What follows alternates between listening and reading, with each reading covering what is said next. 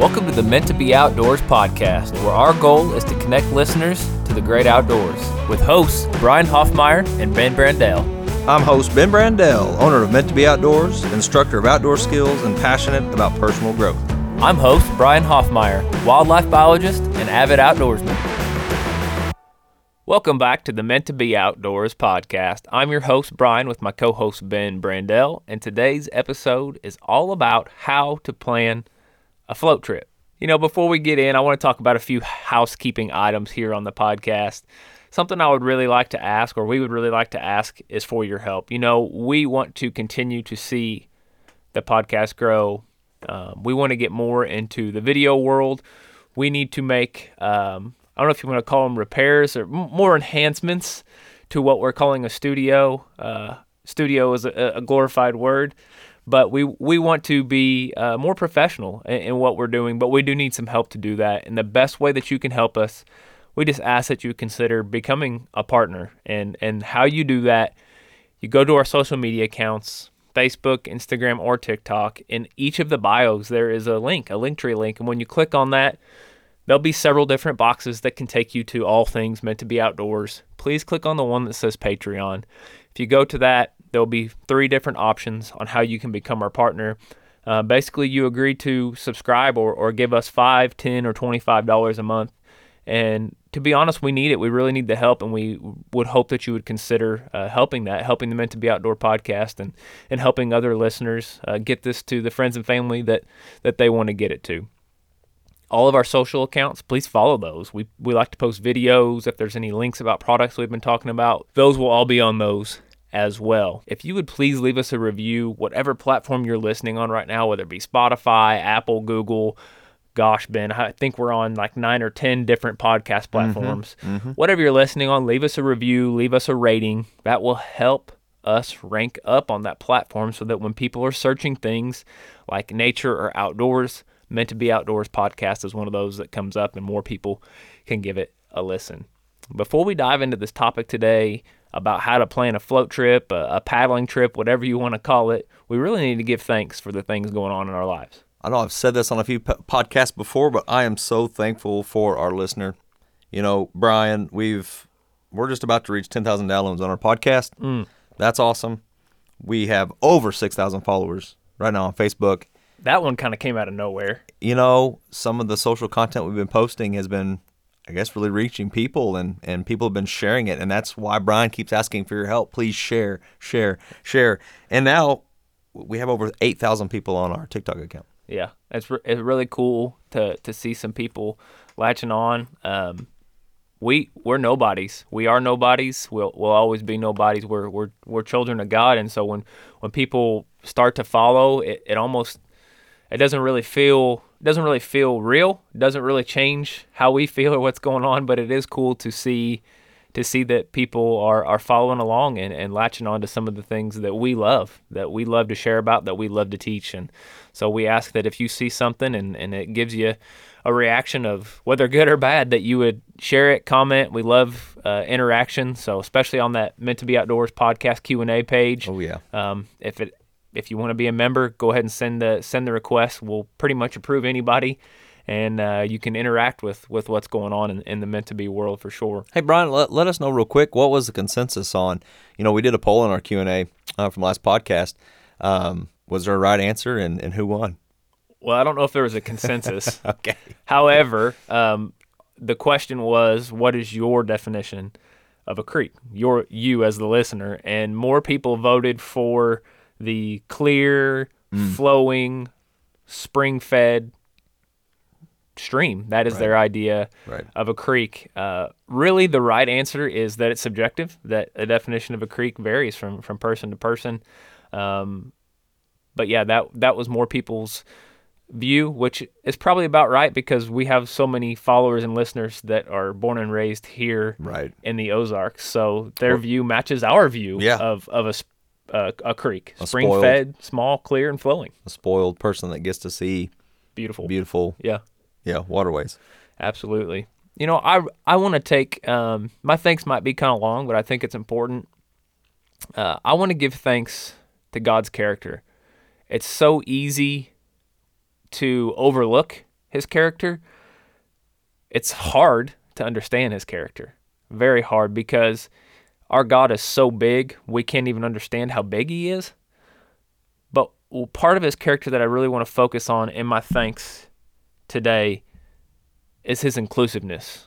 We hear this word all the time in HR trainings and on the news and just in our culture about how we need to be more inclusive. The only fully inclusive being in the world is God the Father. He's the only one. He will include everyone. He will give everyone an opportunity to come to him. Now, if people choose over and over and over again to deny them, he will allow them to live in their sin, and he'll actually harden their hearts too. But everyone is included and has the opportunity to come from him. He wants to lavish his grace to everybody. He wants to call everybody his sons and daughters. That is truly what he wants. Mm-hmm. And we are vessels of that grace and his spirit, and we're supposed to tell everyone that. So I want to share some of his word that backs up what I'm saying, and just want everybody to know that I'm so thankful that he included me when I was living in sin, and I still sin today, but he included me, and I follow him and I love him, and I'm so thankful for the grace and inclusiveness that he has shown me and the people that I love. Absolutely. The inclusiveness, though, Brian, is the forgiveness, and that's what separates him from anything else. You use the word HR. I was in a HR department for a while, and I hated when we had to talk about inclusion, because the moment that you try to include everybody, you always exclude somebody. And that's what's really cool here, is that God includes everybody because of grace, because of free will. You get to choose, and in that choosing, you get to choose. Mm-hmm. And that's where the inclusion comes in. It's not a puppet. It's not I'm going to make you love me. That's oh gosh, it's awesome. No matter what any person has done, he will lavish his grace on mm-hmm. you mm-hmm. if you accept it. If you accept the gift, it doesn't matter what you've done. And that is the fullest picture of inclusivity, that it's the only picture of it that it exists, because like you said, in our human world, the way we talk, the moment we include someone, we exclude them. Yeah, exactly. We exclude someone else, and we can't do it. He's the only one that can, and I'm so thankful for that bit of his character. I don't want to skip over this without sharing some of God's word. This is Romans chapter 9, verse 25. As he says in Hosea, I will call them my people who are not my people, and I will call her my loved one who is not my loved one. I just think that's a perfect, he's literally saying, like, you can say you don't love me, but the moment that you do, I'm going to call you my loved one. Mm-hmm. Like, I love you whether you like it or not. Please come to me. That's all he wants today, and I am so thankful for that truth.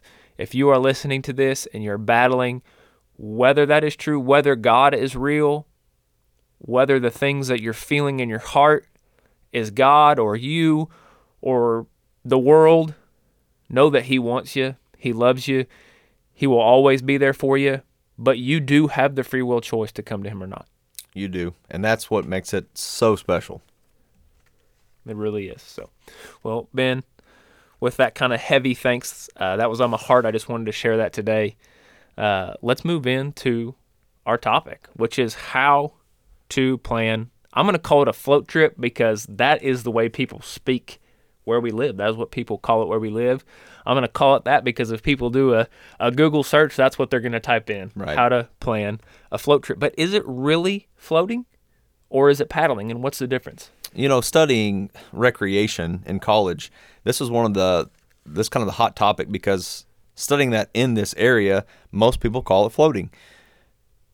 But technically, if you have a paddle in your hand, then you are not floating, you are paddling. What if I ain't paddling, I'm just holding the paddle? Then you're paddling.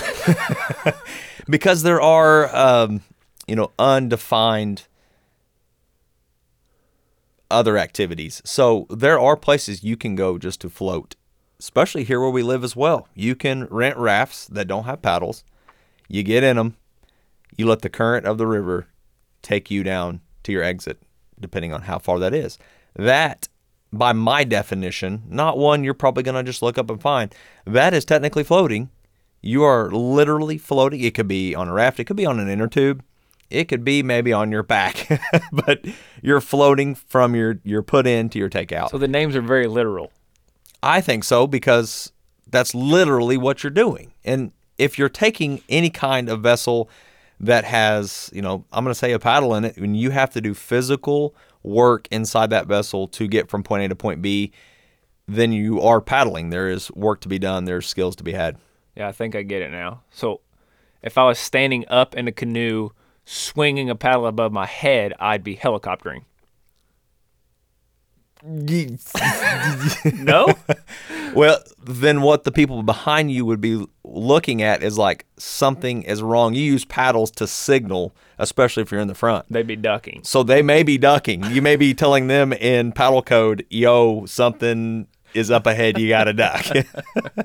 Because we use paddles to communicate to the people behind us, and how you hold the paddle in the air is a way to communicate. And so they wouldn't think helicopter, they would think duck.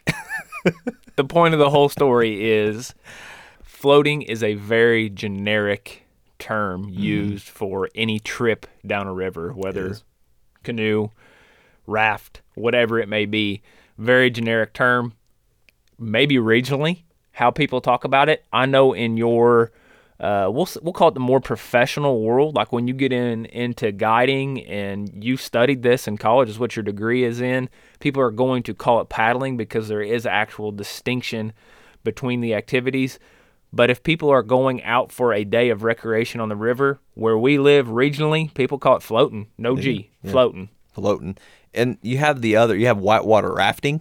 They're not going to call that floating because you've got to have some skill to do the rapids. And so there's the middle area. This paddling here on the Ozarks, you're not hitting these class 1, 2, 3, maybe class 1, but you're not hitting class 2, 3 rapids for the most part. It's a gentle, smooth paddle, and that's what you have to do to get from point A to point B. And so today, when we're defining like a float trip, we really are talking about paddling.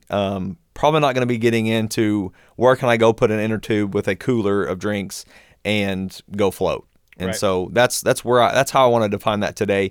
But as we are talking, we may use the word floating, but we're still referencing a paddling vessel. Yeah. So let's talk about the very, very first step.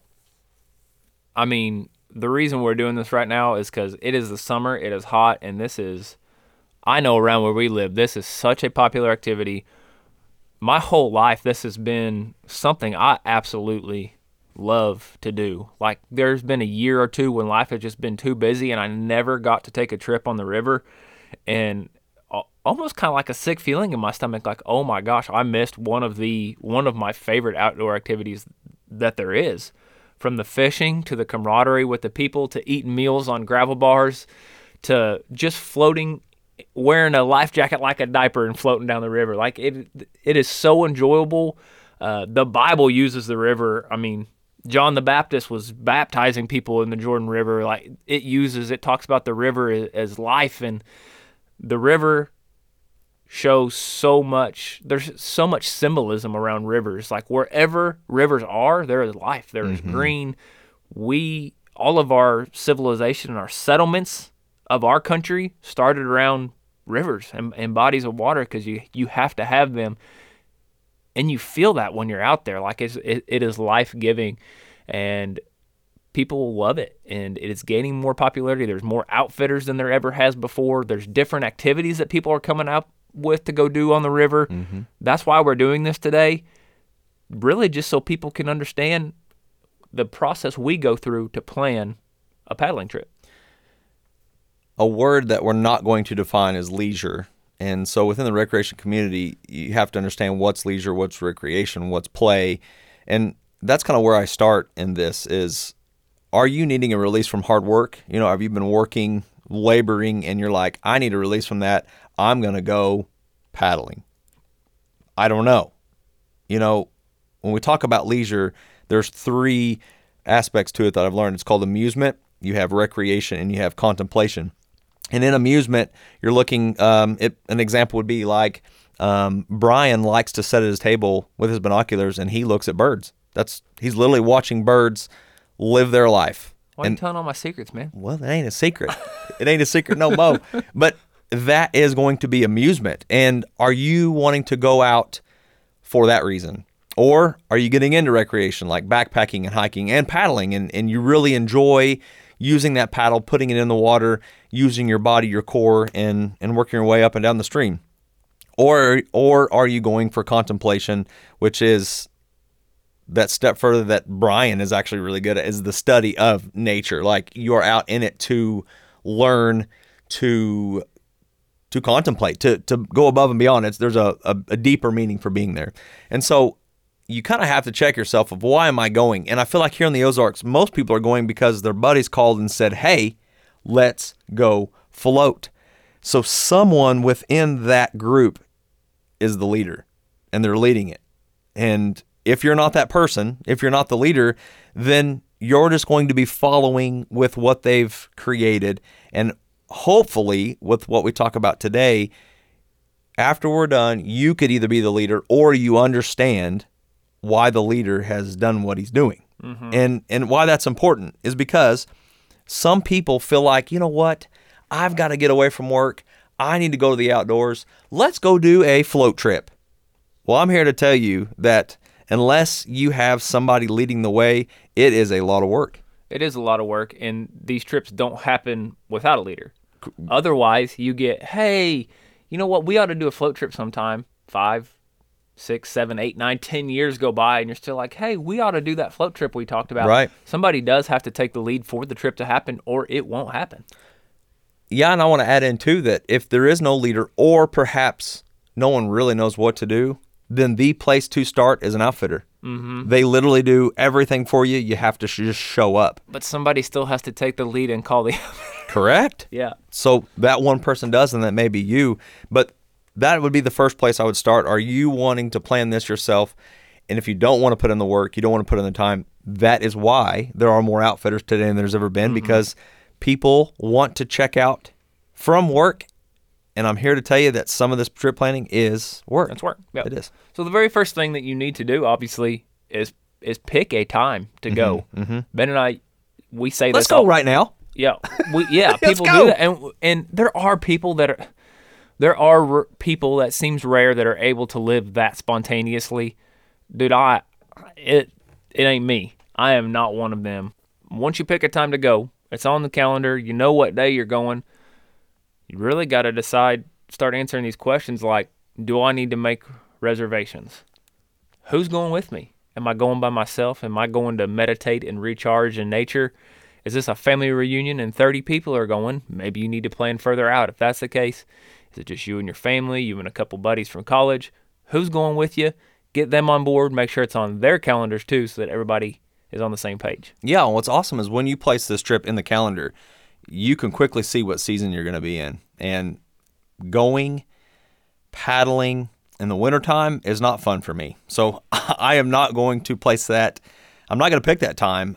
Spring, you have to be careful because it could still be really cold for those people, especially I'm talking water temps. You know, just because you may be warm in your vessel, you may not if you flip. So when you're picking and you're making reservations, you're picking this time on the calendar, make for sure you're thinking about seasons and you're thinking about weather. And if you are going to go through an outfitter, plan ahead because there are very popular stretches of popular rivers that you may have to plan next year. I mean, that core time from when school gets out in May to when public school starts again at the end of August, early September, they are busy, especially around holidays, Memorial Day, 4th of July, Labor Day. You may be planning for next year. That's true. You really need to consider where you're going and how popular and busy that place is. Because there are limits on numbers depending on where you go in the nation. They do sometimes require you to put in for a lottery to get drawn in certain places. So it really depends on where you're going. Mm-hmm. But you got to, when you're making those reservations, these are all those things that you need to be thinking about. So how do you decide where you're going? You know, here in the Ozarks, we have so many options that it really is hard. It really is. I think that I always, if I'm leading this and I'm the one putting it together, I ask the group, because I'm usually not going by myself. So who's going with me and what's their experience? And that's where I start, because there are areas within where we live that you can get into some pretty tricky places that you have to be knowledgeable. You have to know how to paddle before I'd go. So me and my 8-year-old probably aren't going to go to those places. Yeah, I didn't even think of that, of considering the group's experience level. Because if you're the most experienced and you end up taking people that are not very experienced, now you may bear more responsibility on your shoulders for making sure that they get through this, because the river is so, you mentioned the word leisure. Mm-hmm. There are places that are so leisurely, and in the snap of a finger, can become life-threatening. I've been there. I've been in that instance where I was literally, if I didn't make the right move, right decision, I could have died. Yeah. And right before that, I was reeling in a 3-pound smallmouth bass. Yeah, correct. The epitome of leisure for me, to fighting not only to make sure that I live, but the person that was in my boat with me lives. So all of that can happen in the blink of an eye. Make sure that you know the river. Call, ask questions if you've never been there before. Reach out to some of the outfitters. They're going to be able to tell you. Usually there's different stretches. They'll say, hey, this 6 mile from this access to this river access, that is the easiest flow, but it's also the most popular. So make sure that you're getting on the calendar now. And picking a time to go and where you go kind of goes together, because there are stretches. Here's an example where we live. South of us is Arkansas, and it's the Buffalo National River. And there are times of year when you cannot float the upper portion because it's just too dry. Right now, as we record this, the upper portion of the river is not floatable. Right. The bottom portion of the river is. However, that bottom portion has a lot less access and isn't as popular, but it holds water even when it has water in it, even when we're in severe drought conditions like we are now. So definitely want to ask those questions of how much flow is there. Correct. Our last podcast was creek fishing, and this would be an awesome time when the water is low and you can't float anymore. That'd be an awesome time to go wade it and fish it. Mm-hmm. You know what I mean? Yeah. On the flip side of that, Ben, spring, fall, you need to check the flow of the river, and there's websites you can go and they'll tell you how many cubic feet per second that these rivers are flowing. And through some research or asking outfitters, they'll kind of give you a core window of it needs to be between 300 cubic feet per second and 600 cubic feet per second to really have a good float. In the spring and the fall, sometimes it's too high, and that's when it becomes dangerous. Yeah. And they'll still let you go.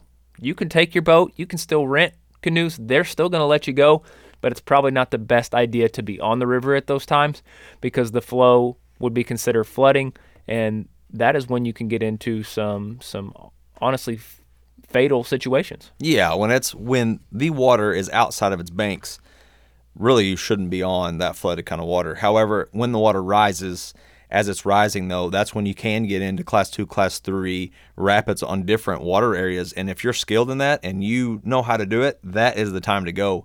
If you don't have the skills, then stay off it. That's simple, right? And if you're asking yourself, well, I don't know, could I handle class 2 or class 3? The answer is no. Nope. If you're asking yourself, the answer is no, and just stay home. Don't go out there to test to see if you can. Yeah, and you probably don't even have the equipment to go do that. So right. If you have just a normal kayak, then you need to find those normal water levels. Right. Mm-hmm. So for me, when I'm picking where to go, I'm going to take things into consideration like we're talking about. What's the water level? I honestly like more secluded. I don't like what I call the party rivers, where you can't even really fish because there's so many people out there partying. Well, let me boomboxes and drinking and swimming and that's tubing. What I wanted to define too, because I have been on some rivers here in the Ozarks that, and I'm gonna stop with this on this point, but there are people from the banks that are throwing beads to the people that are floating by. Right. And it gets ridiculous. I mean, yeah, it's not for my family. Family environment. Yeah, exactly. It isn't Correct. a family environment. So I am going to choose based on, I guess why I'm going. I want to be kind of secluded. If I have to drive out into the middle of nowhere to get some of these places I'm going to, I want to be me and my party and maybe see another party or two, and to be able to fish and feel like I'm in nature and wilderness while I'm out there. So I'm taking that into consideration when I'm choosing the river that I'm going on. Usually that means I have to drive further, is what that usually means. I have to drive further out than most people are willing to go, and that's okay. I'm okay with that because of what I'm looking for in a river. Also, I'm going to take into consideration the fishing. There are rivers that have smallmouth sanctuaries where you can only catch one 18-inch fish, but because of that, there's a whole bunch of 15-inchers. There are places that people fish so much, there's so much pressure that it is hard to fish. It is hard to catch a fish there, and I try to stay away from those places because one of the biggest reasons that I go on these paddling trips is to catch fish. So really, I guess what you love, take that into consideration when you're planning the trip.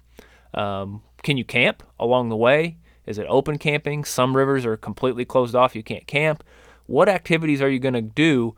Pick areas based on what you desire. Yeah, so when you're planning a trip, Brian just talked about like camping, and that alone takes time to set and really think through, because I've been on trips before where from a map, even from Google to some other software, Onyx, whatever we're using at the time, sometimes it's physical maps, I'm finding these gravel bars where I think I'm going to stay, and I've been to that spot where that gravel bar is supposed to be, and it is no longer a gravel bar, and you have to have a different option, a plan It's B. 6 feet under the water. Yeah, it's under the water, or it's overgrown with vegetation, like Right. because of every year when you have flooding in your river systems, it changes the waterways. So your topo maps that you have, your physical copies that are awesome and worked last year, could be a little different. And so when you're planning, you'll want to have different options, and you have to think through that. Now, to people that love to trip plan, you can hear that Brian's been this whole time looking through the lens of fishing. So if he's planning a paddling trip, that is the lens that he's attacking it out of. I want to go where I know there's fish.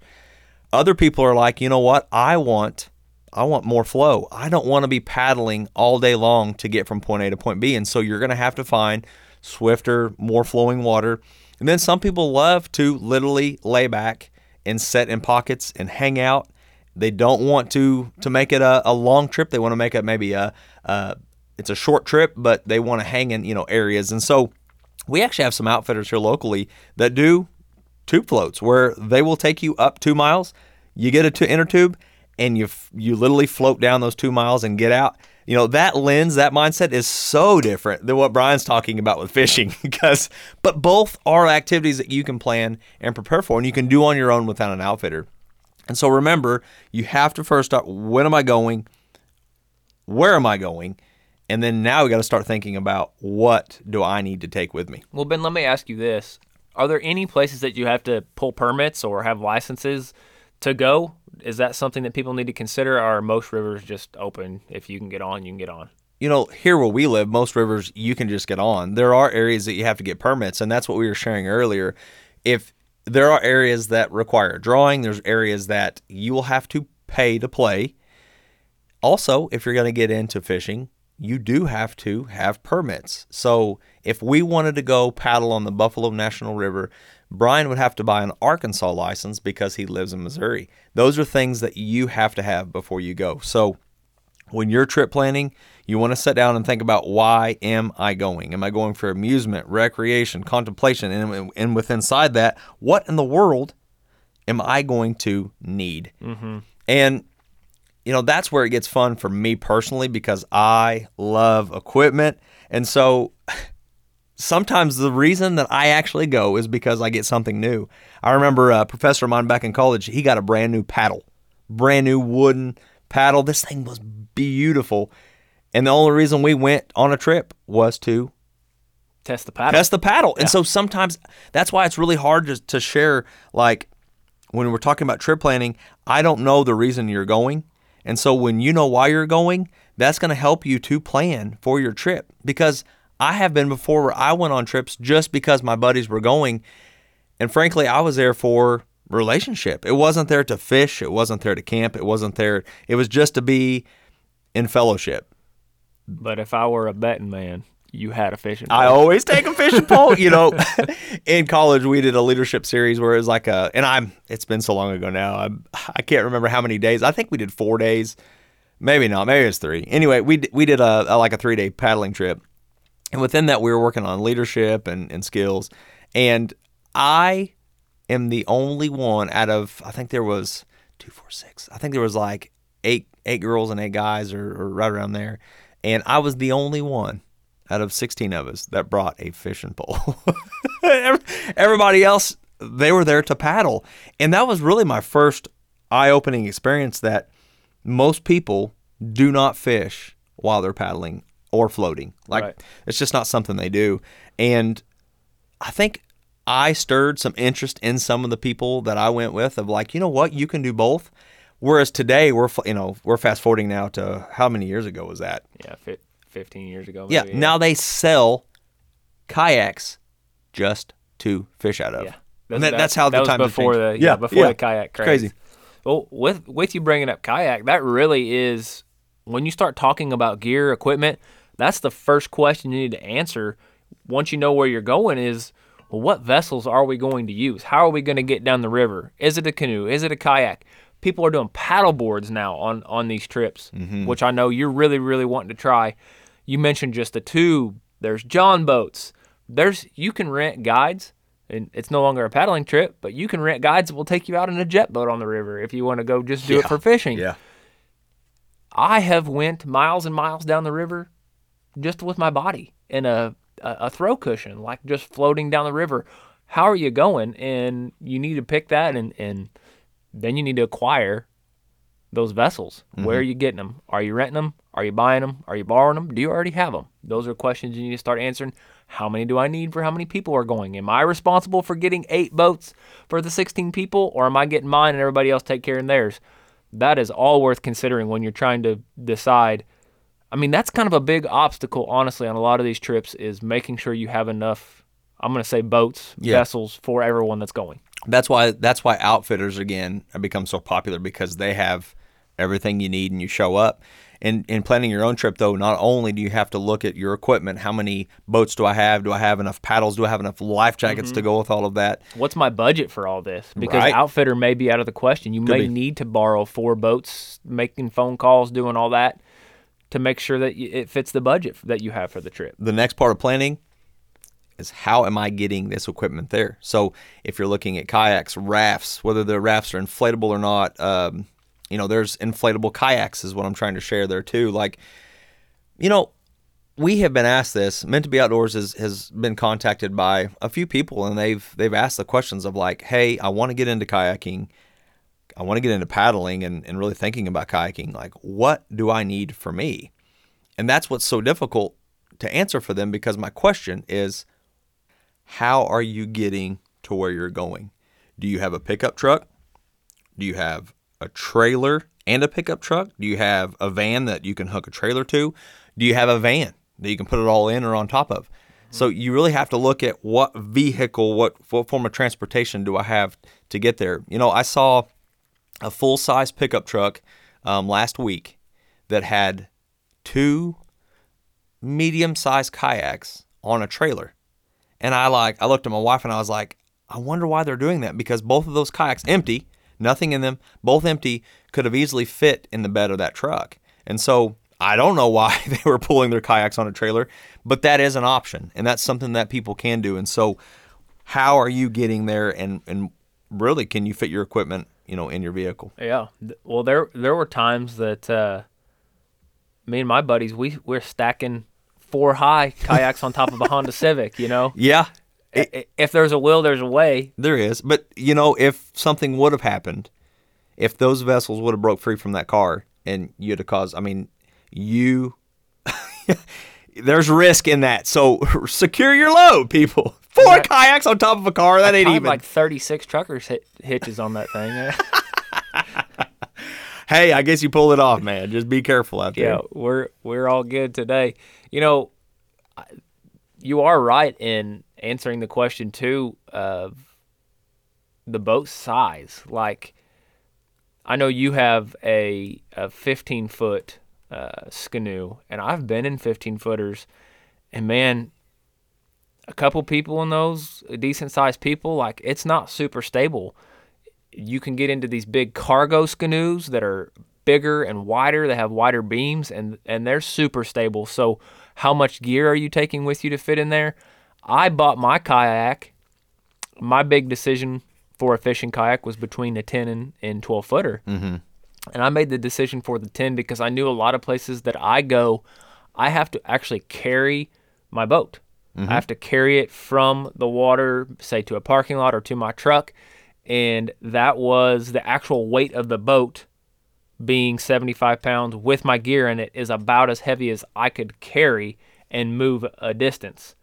Would I prefer to have a 12-footer some days when I'm on the water to fit more gear in? I would. I absolutely would.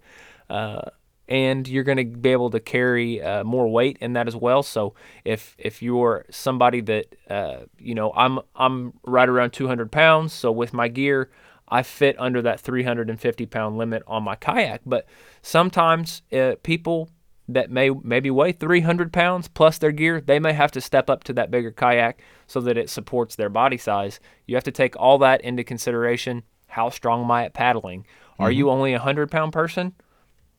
Maybe you need to get even a smaller kayak. Right. You have to think about all that before you choose the boat that you're taking. Yeah, and to add into how do I get there, it's also how do I get back? And another reason people really contact those outfitters, because this is actually a phase in your planning that you can rely on outfitters to help you and not do all the work for you. So, you and I before, Brian, we've done some paddling trips where we had outfitters drop us off at our put-in so that when we got to our takeout, our vehicles would be there. Right. If you don't have that outfitter set up, then you are going to have to buddy up and take several vehicles to drop off at certain positions and locations so that you can get back to your original destination. That's something else I want to add here. I've had people before on some trips. Now, these are kids. The majority of them were kids. I think I had an adult one time. It was the staff that would brought up the kids. But they thought that we would... I know where you're going here. They thought this is yes. They thought that where we put in, that we were going to end back at. That we were going to get back to point A when we got to point B. And the river was a lazy river at Whitewater. Yeah. Yeah, and so remember... Wherever you put in, unless you're planning on paddling back upriver, you're going to have to figure out how am I going to get back here by vehicle to get my vehicle. Right. So I want to address real quick what that looks like. We've mentioned the outfitter a lot. I honestly have been on more trips without outfitters than I have with. Mm-hmm. And so I want to address what that looks like without an outfitter because it is more economically friendly if you have the vehicles and the boats to do it without hiring someone else. You're going to save more money on that trip.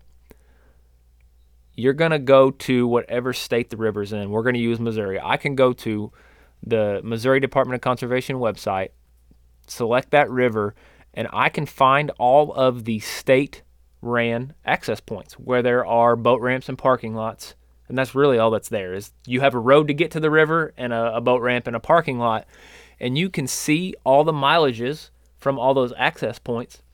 Then you decide, how far do I want to go? Okay, I'm going to do 8 miles today. Okay, here's an 8-mile stretch. Looks like there's good flow. Then you have to make arrangements. Say, I would call you and say, hey, Ben, meet me at the end, the parking lot, this access point that we're ending. I'll pick you up there. We leave your truck there. We drive back to the access point where we're starting, put our boats in. We float down to your truck, take our boats out, put them in your truck. At the end of the day, drive back to my truck and get it. So those shuttle periods at the beginning and end add quite a bit to your day, so you need to plan for them. Sometimes you may only be floating 6 or 7 miles by the river, but it may take you 40 minutes to drive from the parking lot to parking lot where your vehicles are. Yeah, I mean, you make a good point. 99% of outfitters are on public land, and so they're using these same water systems that you are because we all get to use it. And so why I keep bringing up outfitters is to share the point that they've already done all the work. So if you don't know what to do or where you're going, you can call them, you can ask them what they're going to charge, you can ask them where they are going to drop you off and pick you up, and you already have half of your trip planned. It is the easiest option. So what I'm saying is if you're going to a new body of water that you have never experienced before and you want to do a trip, instead of trying to get on the maps and really plan it, call them and ask what their trip is. Like, what do they charge and what would the trip be? And that already gives you a point A and point B, because if they're able to use it, then you are too. You're the public, right? Mm-hmm. So they already have kind of that trip itinerary kind of lined out, and that's a great way to start if you've never been on that body of water before. And obviously, a lot of them will have different options. Like, you can just rent their boats. You can literally drive to them and pick up their boats, or they'll drop boats off for you. They'll provide the shuttle service. They have packages of what they can provide for you. Some of them, you can drive to we'll call it their headquarters, which is usually their campground and office. You can get in their shuttle. They'll drive you up with your boats, drop you off with your boats, and you can float back down to their campground and then camp for the night. So they're providing the place to stay, the transportation, the vessels to float in, the flotation devices, the coolers, the trash bags. They will provide the paddles. They'll provide all of that stuff. Or maybe you just need the shuttle and you have your own boat. They'll even help you with that. A lot of these places are flexible. They're trying to make a dime too, so that they will help you get out on the river with whatever pieces you're missing in your trip planning. Yeah, and I hope that, on this podcast, we're really kind of digging into how do you trip plan, and there are so many options. And so start really simple first, and that's what I mean. Like, when I was a kid growing up, we didn't really use outfitters. However, I know that like sometimes we may be like one canoe short, and so we may have, we may need 8 canoes, and we only owned 7 between all of us. Then I'm gonna offset that by I'm gonna have an outfitter. I'm gonna rent one from them. Safety point. Yeah. Rent the extra boat. Don't split those people up and put 3 in a boat. The more people you have in a vessel on the river, the more dangerous it becomes in a hurry. Spend the extra money, get the boat for everybody. If you're like, I ain't listening to Brian, who cares? I'm putting 3 in. Then have them set in the very bottom. And you can get like camping chairs now that just set directly on the ground, like there's no legs on it. Like, do something like that. Do not put a chair in the middle of your canoe and have someone set up. Big, tall, and proud. Big, tall, and proud is going to flip you, and unless that's your reason for going, you're not going to have fun. Yeah. Borrowing is a great option too. With the kayak craze, kayaks are accessible. They are affordable. A lot of people have kayaks. Most people who have kayaks use them once every 2 or 3 years and will let you borrow them. It doesn't hurt to ask. All they're going to say is no. People borrow kayaks all the time. People seem to be more prone to borrow or to lend a kayak out than even a canoe or a raft or a paddleboard. Kayaks, honestly, if you make a few phone calls, it may be a friend of a friend. It seems like most people can track down a kayak to borrow. Yeah.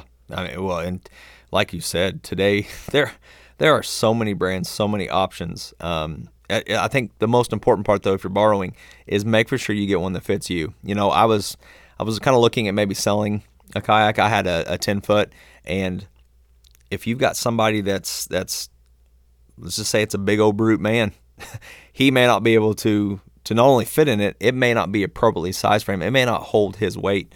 And so, yeah, just ask around, but know that information before you borrow and take it. Right. And now, there's other options too. If you are wanting to get into more what I call the party float, where they're offering tubes and rafts, not every outfitter is going to offer those. One, because they're kind of hard to move. The rafts can be hard to move. 2, some rivers don't allow them. 3, the places that do offer them, they don't. Like, if you go to some rivers around here, you'll see like all rafts and tubes and maybe like 2 canoes all day. They don't really mesh together that well. Yeah. And so if you're looking for that, make sure you are finding an outfitter that provides that, and know that it's probably going to be, it's going to be a much different experience than paddling a kayak or a canoe down the river. A little more with these rafts and tubes, it's a little more free. You don't have as much control. No, yeah, it is a lack of control. That's why I don't enjoy it.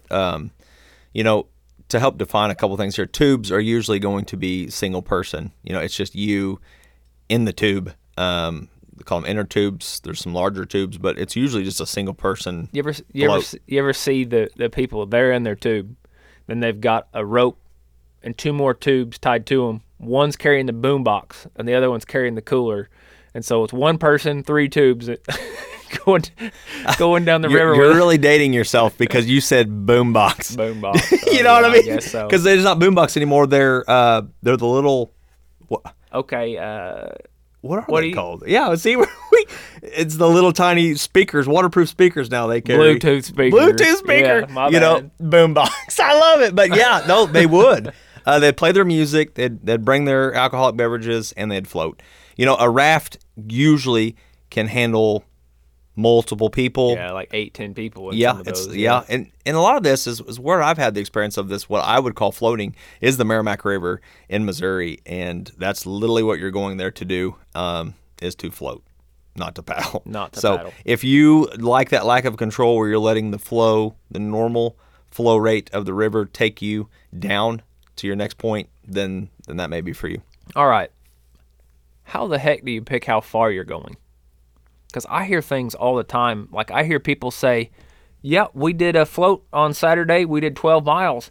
And me personally, if I do 12 miles, that's too long for me for one day because all I did was try to get through it from one end to one end. So how do you choose how far you're going? What's an appropriate for 1 day, 2 day, 3 day? Brian, that's a really good question. I think that's one that someone needs to write down and part of their planning, because are you going to camp or are you just making this a day trip?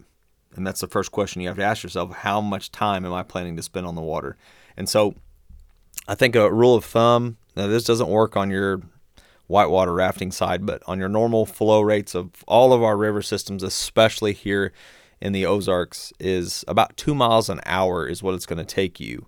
So if you know that it's going to take you 2 miles an hour, then you are going to need to plan accordingly to how many miles can you get in with the time limit that you have, or are you camping? Mm-hmm. And if you're camping, then you can kind of cheat a little bit, because you may say, you know what, it is getting closer to dark, but I can get in 1 more mile before it gets dark, you know, and you know that within there is going to be some gravel bars to camp at. So in trip planning, you want to have this all laid out.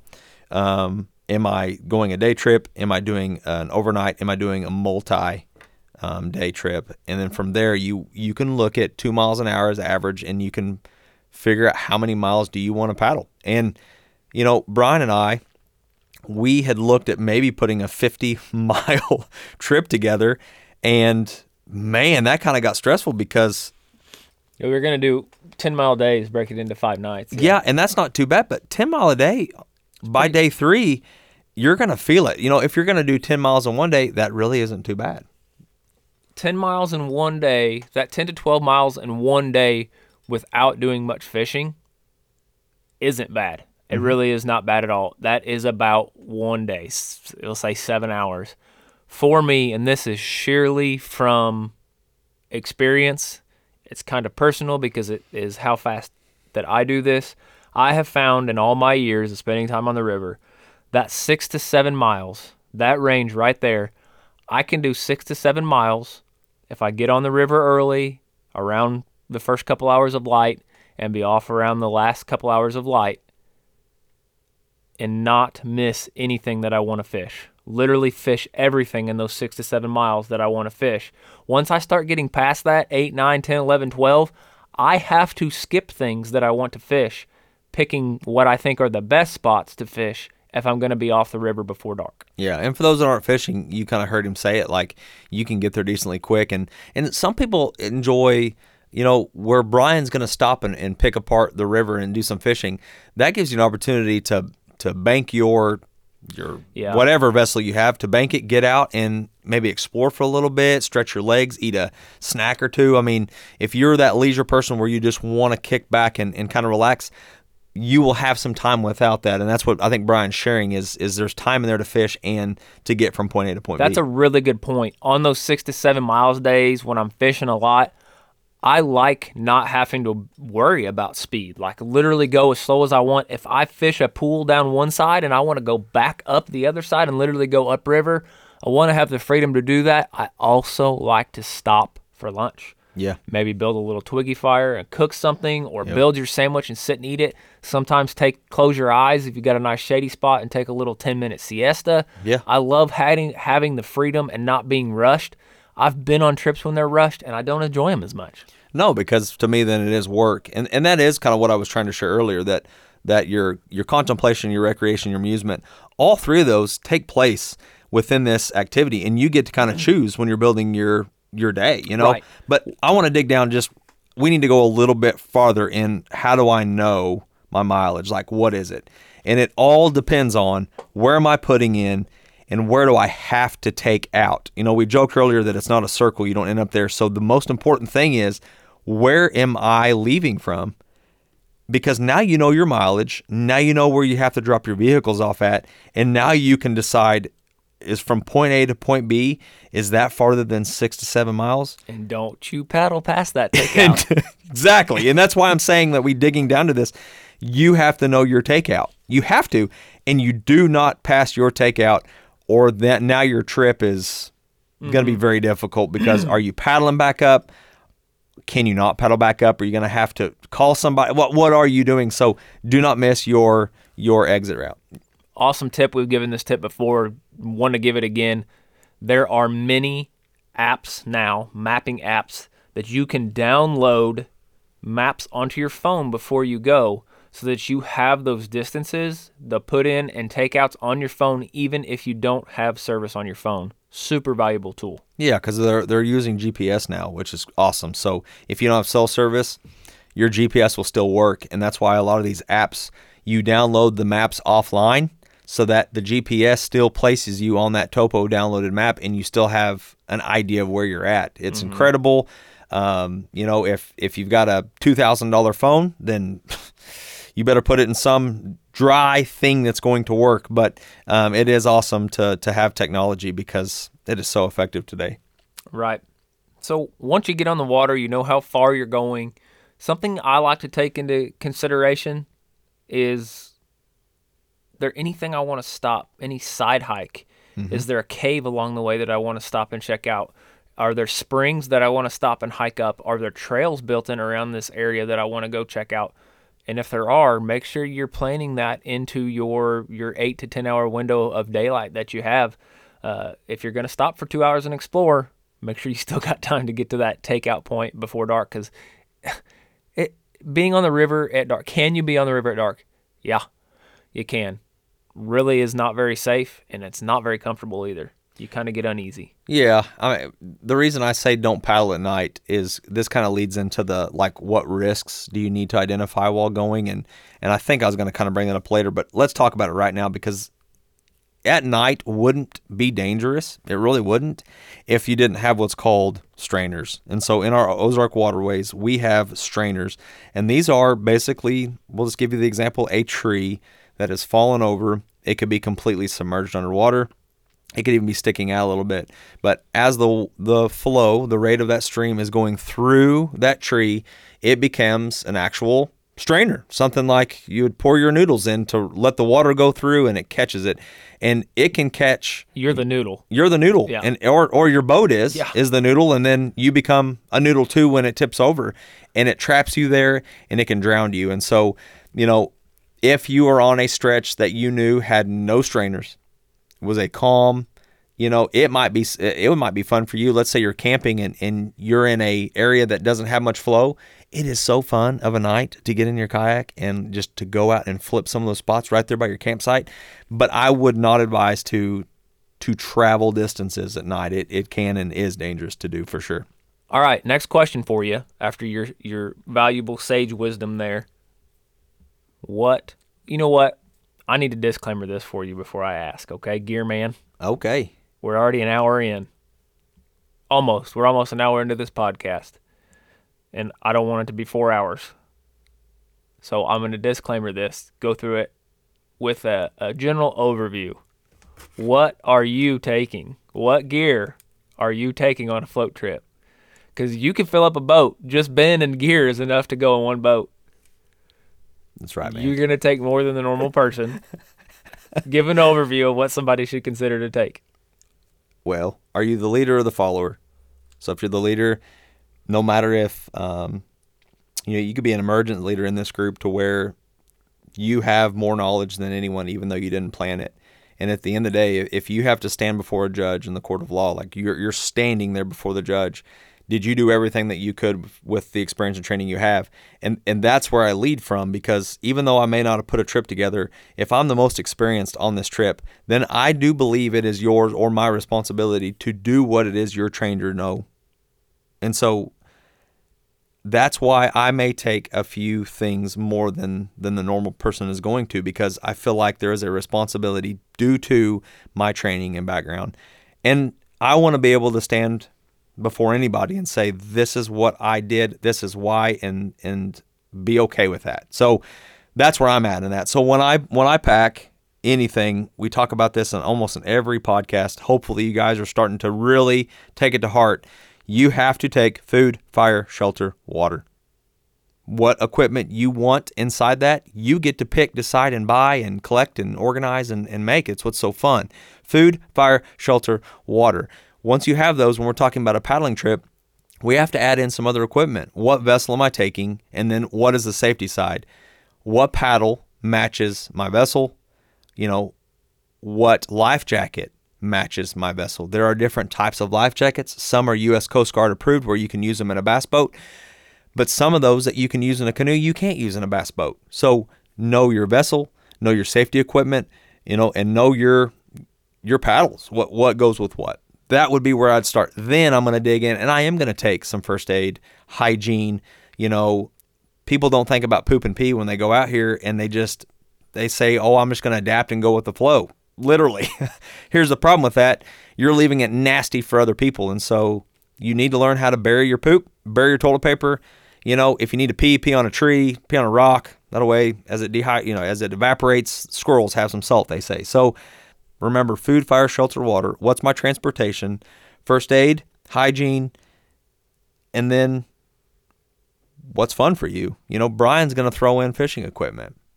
That alone is its own podcast. We've talked about creek fishing, but if you're going to go in some bigger rivers and lakes, I'm taking different equipment. So start with food, fire, shelter, water. Those are your basic needs. Ensure that you and your whole group has what they need for that. And then you can get into the other side, the transportation and the hygiene, the first aid, and then your tools and weapons. Am I taking knives? Some parts of the country, depending on what stream systems, some people carry bear spray, some people carry a 45. So know your area before you go. Man, I really just want to know if you're taking like a chair and a sandwich or what. Then you're a follower, my friend. And that's okay. That's what I'm saying. Like, some people that follow, they are just wanting to take the minimum, and that is okay for them, because that's why they're going. And that's why it all starts with, why are you going? I don't know why that is. You have to decide it for yourself. Yeah, and I say all this very jokingly. Ben does like to take a lot of equipment. There's been times when I didn't have something and I needed it, and I was so glad that he did. And a lot of times people are borrowing because they didn't bring. We're kind of kindred spirits in that. I bring quite a bit of stuff too.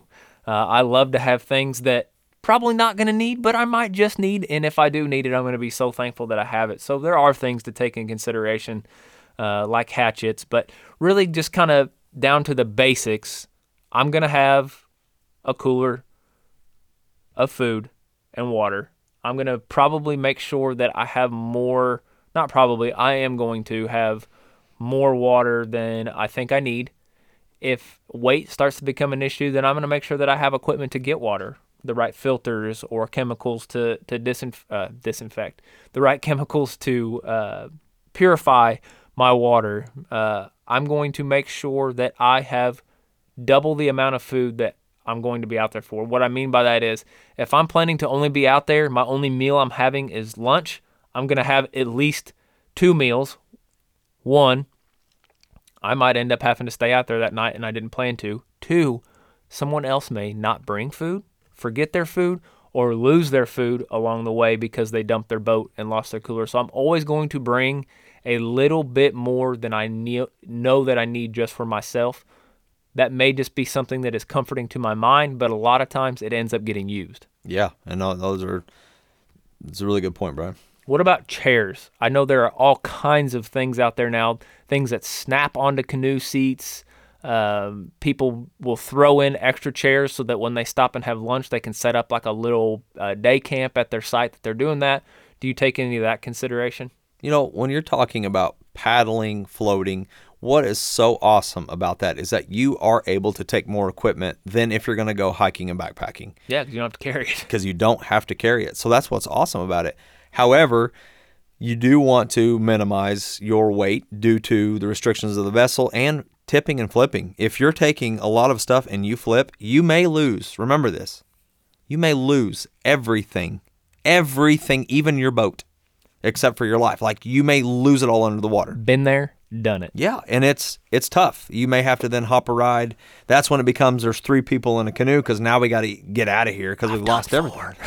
Yeah, it's done 4. And it's doable. It's just not comfortable, and it isn't the way we. It was a necessity. You go as a necessity, and so if you lose everything, did you take your most prized possessions with you? I hope not. So, one of my favorite things about our kayaks, Ben, is that the chair is actually removable. So if I'm using my kayak, if that's the vessel of choice that I'm using for that day, I don't worry about a chair because I can literally take my kayak seat out and set it on the bank, and that's what I'll use to have lunch or at camp. That is nice because when you get out on the bank, it is nice to sit down. But for me, I've been sitting all day in my kayak or canoe, and so I like to stand up, walk around, move. But if you want to take a chair, I would take something lightweight. They've got these rocker chairs now, and it's like I would minimize my weight. And so if that's a little camping chair, just something that may help your back, take it. There's a lot of different brands now that are comfortable to take. Some people just take hammocks and turn them into chairs too. So whatever works best for you. And there's some things, honestly, that I see people bring on trips that can be left at home. And one of that comes to mind that I don't think a lot of people think about is towels. I see people with towels in their canoes.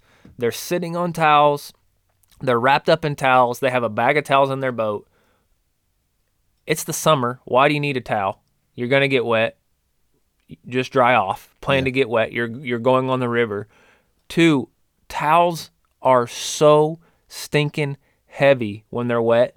They're dangerous because they wrap up around people. People end up with these dirty, muddy, wet weights in their boat. And I don't understand. People have 4 of them, and I'm like, why did you even bring a towel out here today? Yeah. I always leave the towels out. I don't bring towels. So if you want to take a towel, there's microfiber towels. They're not made of cotton, and they are effective because let's say that for some reason you want one and you're like, Brian, there aren't heavy towels. There's, we get it. But what the point he's making is most people have a beach cotton towel, and those, when they get wet, they don't dry out. They hold water. So what's the point? So if your next reason is, well, because I want to remove the water from the bottom of my canoe as it gets in, then you can actually buy sponges. A car wash sponge to clean your car with is a great one to take. I usually, because you can actually smash them down into tiny places. So if you need it, though, you can sponge the water out. That's a great thing to take. But there are microfiber towels that, of course, when they get wet, they stay wet, but they do dry out faster than your cotton towels if you have to take a towel for some reason. One of the things that's fun, I think, to plan to bring is what food you're bringing. Like just thinking about that meal you're going to have out there. Am I going to cook it? Yeah. Mm-hmm. What's one of your favorite river meals or snacks to always have with you? When we're taking groups of people out, I love for them to make pizza because it's just, you can't hardly mess pizza up. You know what I mean? Backpacking pizza. The backpacking pizza, I love that. But for me personally, one of my favorite meals on the river is, I really try to do this, and I've done this so many times, is I try to catch my fish. I take potatoes, and I love to eat fish and potatoes on a paddling trip. Yeah. Fry them up in my little fry bake and enjoy it. Like, that is my favorite meal. And then to finish it off with the no-bake cookies, like backpacking no-bake cookies, like that's my go-to. And you and I have done that. But guys, that's a lot of work. And that's what we're talking about. Like, do you want to put the work in to do these things? My favorite is a whole lot simpler. And I have so many memories of this. And you're halfway into the day. By the time it's like, say you get on the river at 7 a.m, by the time you've paddled and fished and done all this and been in the heat, by the time it's like 11:30, everybody's like, can we stop and eat? Yeah. And it's try to get your whole group to stop and eat at the same location. But what I love is you get out, everybody gets their seat, whether they're sitting on a cooler or you pulled your kayak seat out, and usually the group's kind of there, maybe a half circle or a circle, and everybody starts pulling out all their venison products they had made from hunting season. So you've got meat sticks, I always have my homemade summer sausage in the cooler. That's true. It's such a good river snack because you can make sandwiches out of it, or you can just cut a chunk off and gnaw on it if you're hungry for a snack at mid-morning.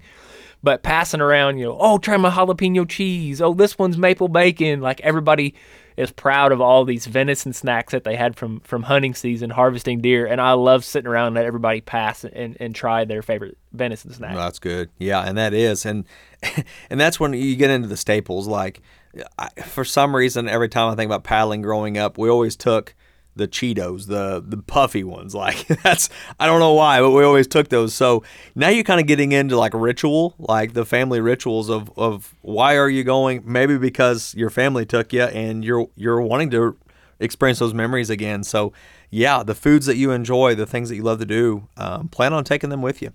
Do you remember brisk tea? No, I do remember it because I drank it once and never drank it again. It was like lemon flavored canned tea. There was the commercials I remember. Like it was like punching some dude in the face or something. Yes, brisk. Yeah, I always remembered having those as a kid. Like, I don't think my family ever bought them, but the families we went with always did. So that for some reason in my mind, these paddling trips, I always remember like eating deer sausage sticks and drinking brisk tea on the gravel bar. But that's what's so great about these trips is the memories that really stick with people. It is a lot of work, but it's so worth it because of the experiences and memories that come from it. Brian, you talked about food, water. I say food, fire, shelter, water. Make for sure that you are taking water and you're staying hydrated. That needs to go with you no matter what. So a high priority on your list, take water with you. Yep.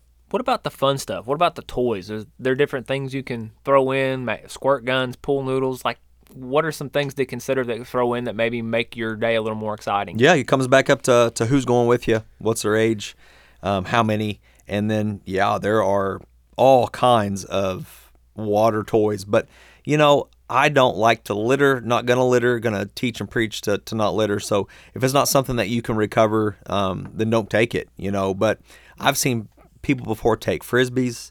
They're throwing Frisbees from canoe to canoe. For me, when you say toy, though, my toy is going to be the fishing rod. So that's what it is. That's my kind of fun toy inside of the activity itself. But one thing for kids, hand dip nets. I mean, yes. You give kids exactly hand dip nets. Every place you stop all day, like they'll never put the hand dip net down. They'll never let go of it. From salamanders to tadpoles to frogs to all day long. Crawdads, they will have this hand dip net in their hand. They'll be fighting over it, so make sure you get enough for all of them. That is such a simple, affordable one to make sure that your kids are having fun. Plus, they're going to be learning and interacting with nature and the environment. Definitely recommend some hand dip nets. Ones that are great are if you actually go to the pet section at Walmart or the pet store, with the actual green-handled nets that people buy for their aquariums to dip fish out with. Yeah. They're actually made of like wire that's twisted together and rubberized, and they have tight woven nets. Those are like the best ones for the river you can get. Yeah, I actually had to go to a pet store here recently to find one that was really good. It was the pet store. You're talking about toys, though. This is something that Brian taught me.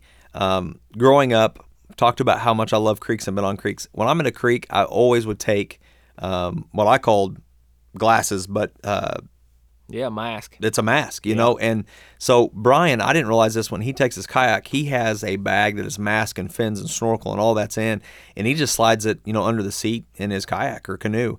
And that is another toy that is so fun. When you get to a deep pocket hole, slap the mask on, snorkel if you want to, and get down there and look and see what lives there. It is really fun. It also comes invaluable if anybody loses anything. Yeah. You're the person that can recover that for them. But yeah, I usually always have it tucked up behind my seat, kind of underneath the foam in my kayak. It's always in there. We should address the safety thing before we close. What are some safety considerations for everyone to take into account before they go out on any kind of paddling trip? Know your skills. Know what you know about you. So only do what you're comfortable doing. And number 2 is always wear a life jacket, especially if you're doing what's called a float not a paddle. You should be wearing them both.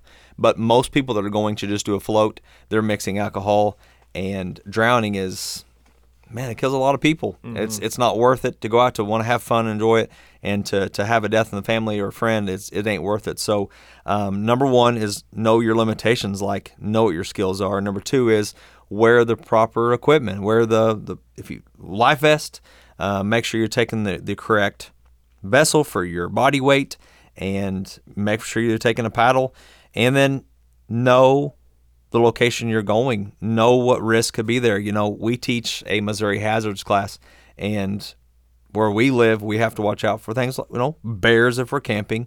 We're looking for venomous snakes while we're out. We have those. We're looking for poisonous plants along the way, and then looking at what other risk factors. Are we looking at trees? When you're camping, you're looking at trees high, you're looking at low, but then we're also having to watch for trees in our waterways, because those create strainers. They can block the river system, and they can make you tip, flip, get hung up, drowned, and there's probably several more risks to take into factor, but those are just the quick ones that I like to address here. Yeah, a few I want to touch on, and we said this before on many podcasts talking about outdoor adventure and trips.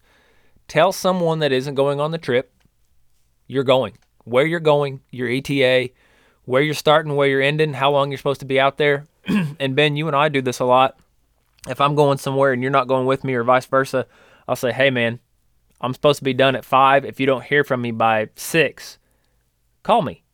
Try to get a hold of me. If you can't get a hold of me by 7, come find me. Mm-hmm. And people really need to know where you need to go. Even if you have a group, say 3 boats are going, all of those people should be telling someone different at home, hey, I'm going to this spot, I'm leaving at this time, and I should be done around this time, and this is where it's going to be. That way, if something happens, they can come find you. They can come get you. Yeah, if you want to be found. If you want to be found. If you don't, then don't. But right. That is such a good, Brian shares that. We share that a lot. Let people know where you're going before you go.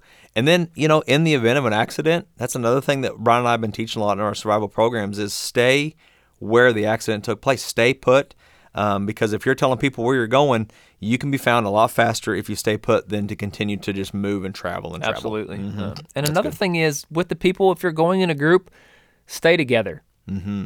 There are so many times where I see these groups get stretched out over 4 or 5 miles, and that isn't safe. You should always stay within seeing or shouting distance. I've kind of hinted at I've told the full story, I think, on a podcast episode maybe last year, but the one time where I really it could have went either way. My buddy and either of us could have died. What saved us was we were the last boat in our group. The boat ahead of us was in shouting distance. So as soon as the event happened, with all my lung power, yelled for help, and they heard us because they were within shouting distance. So stay within that line of sight, that shouting distance, so that if something does happen, you have these people to come to have your back as reinforcements to come give you whatever aid you need. Learn from people with experience. I cannot say that enough. Like, go with people that know what they're doing. If you have the opportunity to go with people that have already been on that stretch of river before, learn from them when you're out there. Learn to read the river. The river is telling so many stories based on how the surface water looks, what the bank looks like. Learn to read that river, and one of the best ways to do that is from people that have already gained that experience. Learn from them. Take some of those experienced people with you. That alone is worth its weight in gold in safety on the river, is having people that know what they're doing. Some other forms of safety we don't think about is let me just share it this way. It's being it's humbling yourself, but it's being honest. And so, I've been with people before that we didn't communicate effectively as a group, and some of us thought that we were going to fish, and some of us weren't planning on fishing at all. And when you have different reasons for going and wanting to accomplish out there, if you don't talk that out with your group, then there will be some issues that can arise within your group, because maybe half the group wants to paddle really quick, get to the campsite so they can spend a whole evening at the campsite and not paddle. Some people are like, I want to paddle all day and not spend much time at the campsite. So whatever you're planning and whatever group you have, figure out why they're going. What is it that we want to accomplish? What's your goals? And help everybody to accomplish that, so that not only does it it's more fun, it stays safe. Because if you have half of your group heading on up ahead, you just talked about it, Brian, it's not safe anymore. A good rule of thumb is a football field. Yeah, we've lost people before, Ben. Yeah. We've lost people. What do you mean by lost them? We didn't know where they were. Yes, correct. They didn't die. Yeah, we found them. We couldn't. We did not know where they were. Right. At the time, we definitely got separated. But that was because we didn't talk about it before, And that's what I'm trying to say. You want, as a rule of thumb, let's say that you are with a group and you didn't talk to it about them. Here's the rule of thumb. Stay a football field. It's 100 yards. Stay within 100 yards of that group. You can go on up ahead. You don't have to communicate with them. You don't have to talk. You can do your thing. Stay 100 yards away from them, but stay within that range, and that's going to keep it more safe for the entire group. Absolutely. Mm-hmm. All right, Ben. We've got a lot of experience, both of us, on the river. Yeah. It's been so much fun. I'm talking, as a matter of fact, from, I guess, my first time to actually go down and play in the river, I was just a few months old. My family actually owned a farm that was on a river. We had river frontage when I was a baby. And so I have been playing, floating, paddling the river my entire life on this earth. And I still love it to this day. Mm-hmm. I do it every single year. I absolutely love it. I love introducing. I love sharing. So many memories. I could do multiple podcasts just telling all the stories, but let's pick a few each and just tell some of our most favorite memories of being on the river. Do you have any? I do, and I wasn't. There's just so many that's coming through right now. I've got some that are funny. I've got some that were hard. Some of my guiding trips were a blast. I think the one that. Yeah, let's share some happy trails. Yeah, I think the one that sticks. But see, what I'm saying is, in those guiding trips, you can get into the outdoors. And when we talk about recreation, they're used for therapy. And even though it's so tough in the moment, the end result is so rewarding that those memories stick out like they were celebration times, I think the ones, though, are really the ones that I went with my family growing up. And the reason that those probably are more near and dear to me than even these awesome whitewater rafting experiences I've had is that I didn't have the knowledge I had, and so I could literally be in the moment, relying on mom, relying on grandparents, relying on uncles, and not even knowing that. They packed the Capri Suns for you. Yeah, like having everything there for you, and all you had to do was show up. Those are probably the trips that I remember now the most, because you've heard it in my voice, you've heard in what we talked about. Mm-hmm. There's so much that goes into it for me when I'm doing it that I no longer can just show up and be present and that be okay. But the message that I would take from that is, we as adults, as parents, you as the listener, you can be the ones making those memories for your nieces and nephews, for your children, for the kids in your neighborhood, for your kids' baseball team. You can be the one setting up, taking the lead on these trips, following some of the tips in this podcast, and helping these kids have these memories that we have and that you have. Yeah. I remember, there's so many, Brian. I can't pick one, but that is my biggest memory are the times that I spent with my families as a child. Those are the ones that are probably most near and dear to me. Well, I do have a lot, and adventure and crazy stories just seem to follow me around when I go on paddling trips. So I've told earlier and hinted at some of the crazy ones that I've had, but I do want to tell a few. And one was actually as an adult, and my wife and I were on a family trip, and this was such a cool experience. We were actually on the island of Dominica. We were on a cruise. One of the islands we stopped at in the Caribbean was Dominica, and our excursion for the day was a float trip, an actual float trip, no paddles, just inner tubes.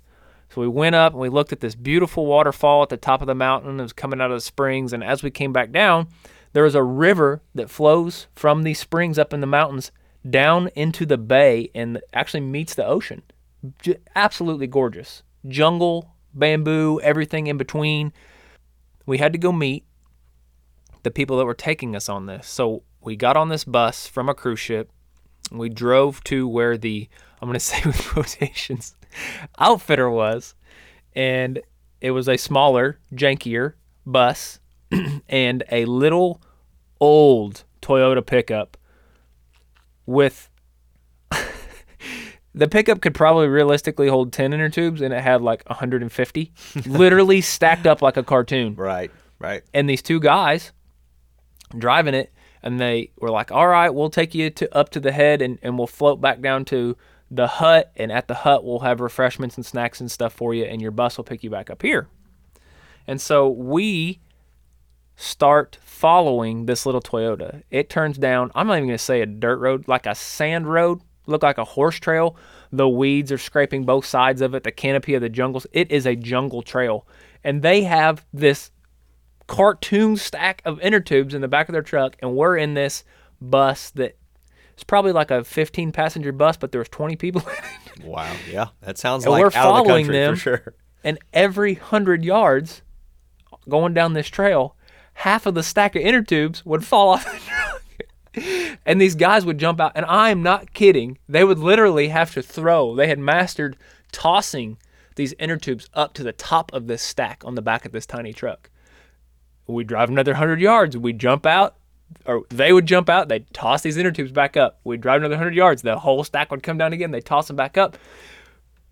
Everybody on the bus, we're getting frustrated. Like, yeah. We're supposed to be going to do this float. Right. Can we please just get there? There's no buildings. We're just on a jungle road. You can kind of see the river off to our right a little bit. We don't know. It's just kind of uneasy, comical. Finally, after about the sixth time of all these tubes falling off, we start shouting on the bus. Everybody puts their windows down.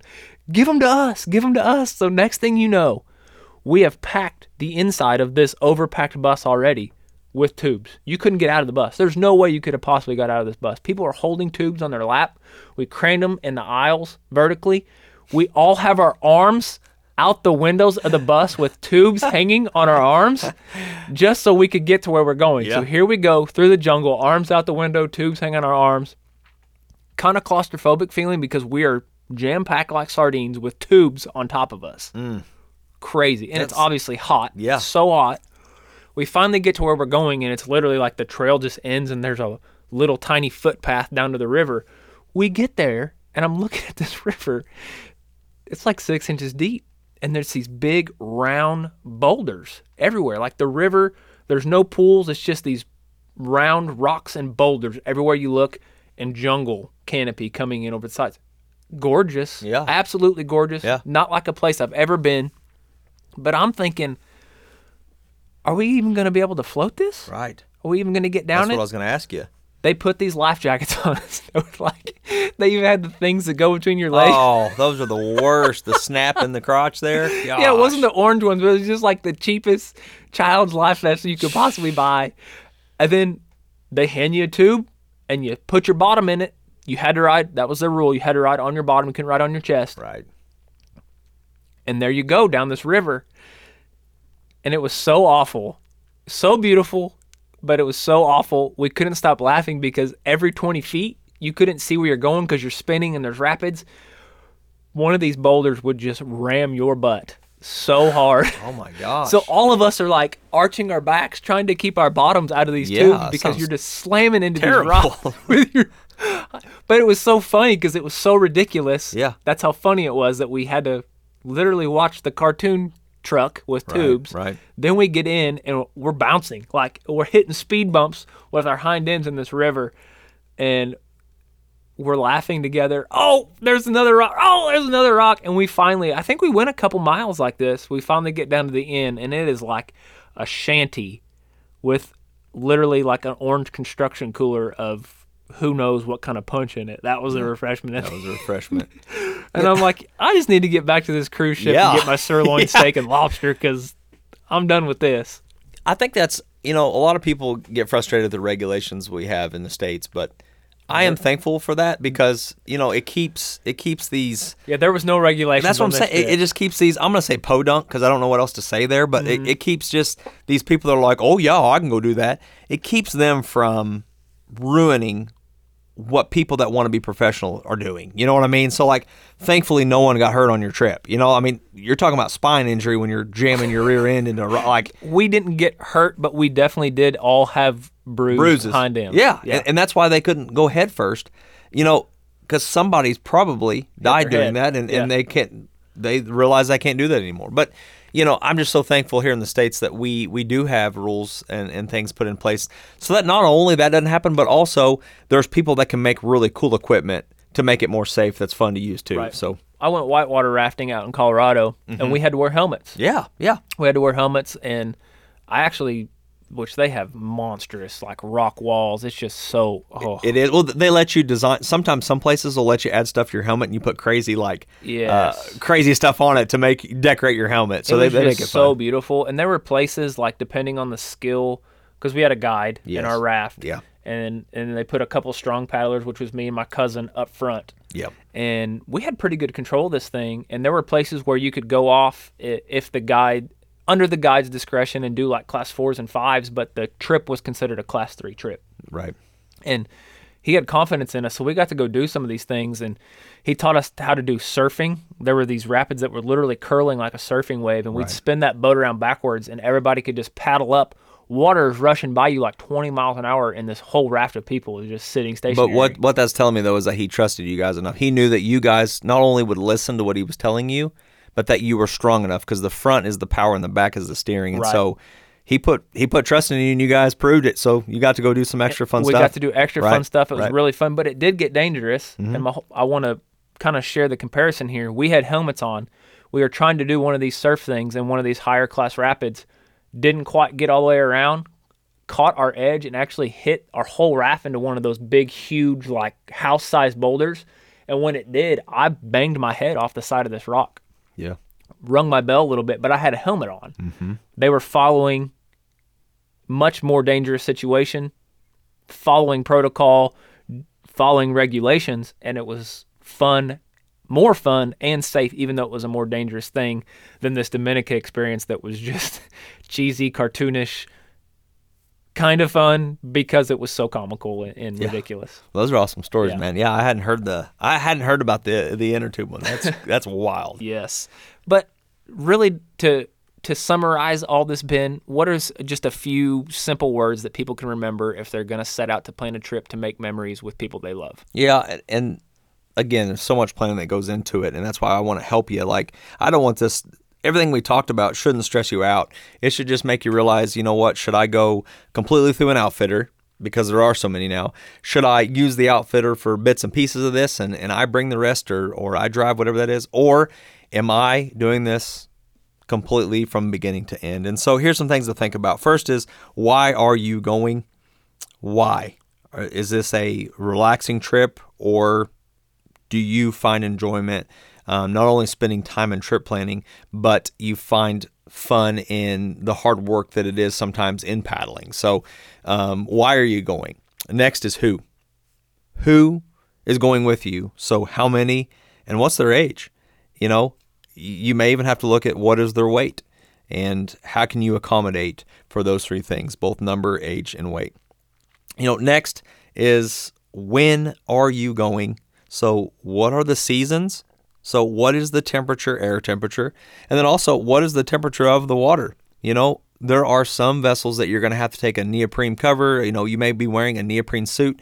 Here in the Ozarks, if I'm going in March, I may have to have some different clothing that I'm going to wear. I'm going to wear a neoprene suit to protect my body, because those water temperatures, you know, in the nights it's getting 30 degrees. So again, when are you going? And that also leads to, in the when, is the flow. You know, are there going to be stretches of the water that are non-navigable, and I'm going to have to push my trip down river to where it gets deeper? Next is where.